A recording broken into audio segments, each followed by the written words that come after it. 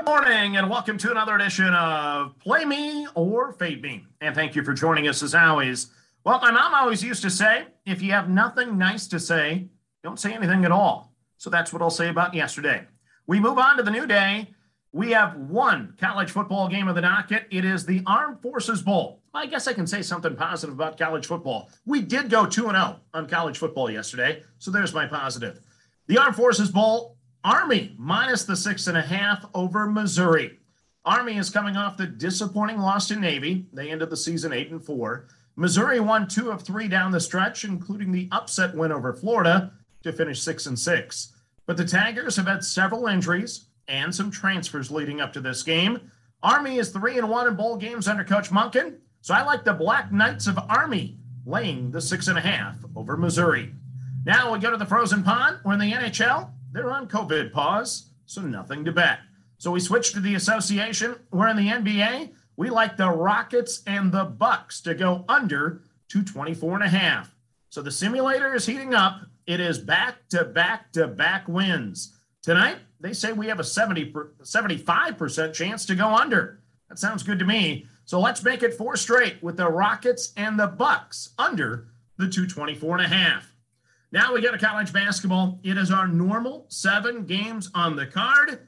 And I'll be honest, I think I need to go to confession. Yeah, we're going to play 7 chalk. I haven't done it definitely on this podcast, and I can't remember the last time I bet this many chalk in a single day.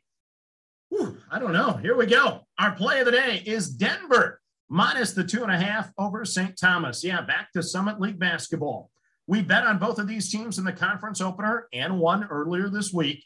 Denver is 8-4 against the spread. The Tommies are 7-3. Denver has the better overall resume, and they have the home court tonight. So I'm on the Pioneers minus the 2.5 over the Tommies. Next up, we head to Valpo minus 14.5 over William and Mary.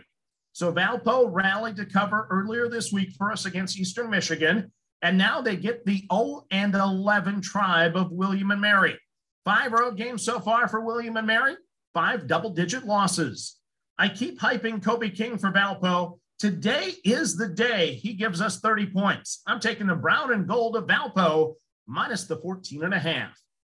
Next up, we head to the Diamond Head Classic in Hawaii, where it is Northern Iowa minus 2 over Liberty. So I'm a sucker for Ben Jacobson. He's one of my favorite college basketball coaches. Don't be shocked if they turn around their season this week and win this tournament. They have upset wins over St. Bonnie and Marshall of late, but other than that, they're 0-6 in all other games, against the spread, that is. Liberty is good with wins over Missouri and East Carolina, but today I like the Panthers minus the 2 over Liberty. Next up, we go to the marquee game on the board. It is Tennessee minus 2 over Arizona. Definitely the best game on the board today. Arizona is 11-0 with wins over Illinois, Michigan, Wichita State, just to name a few.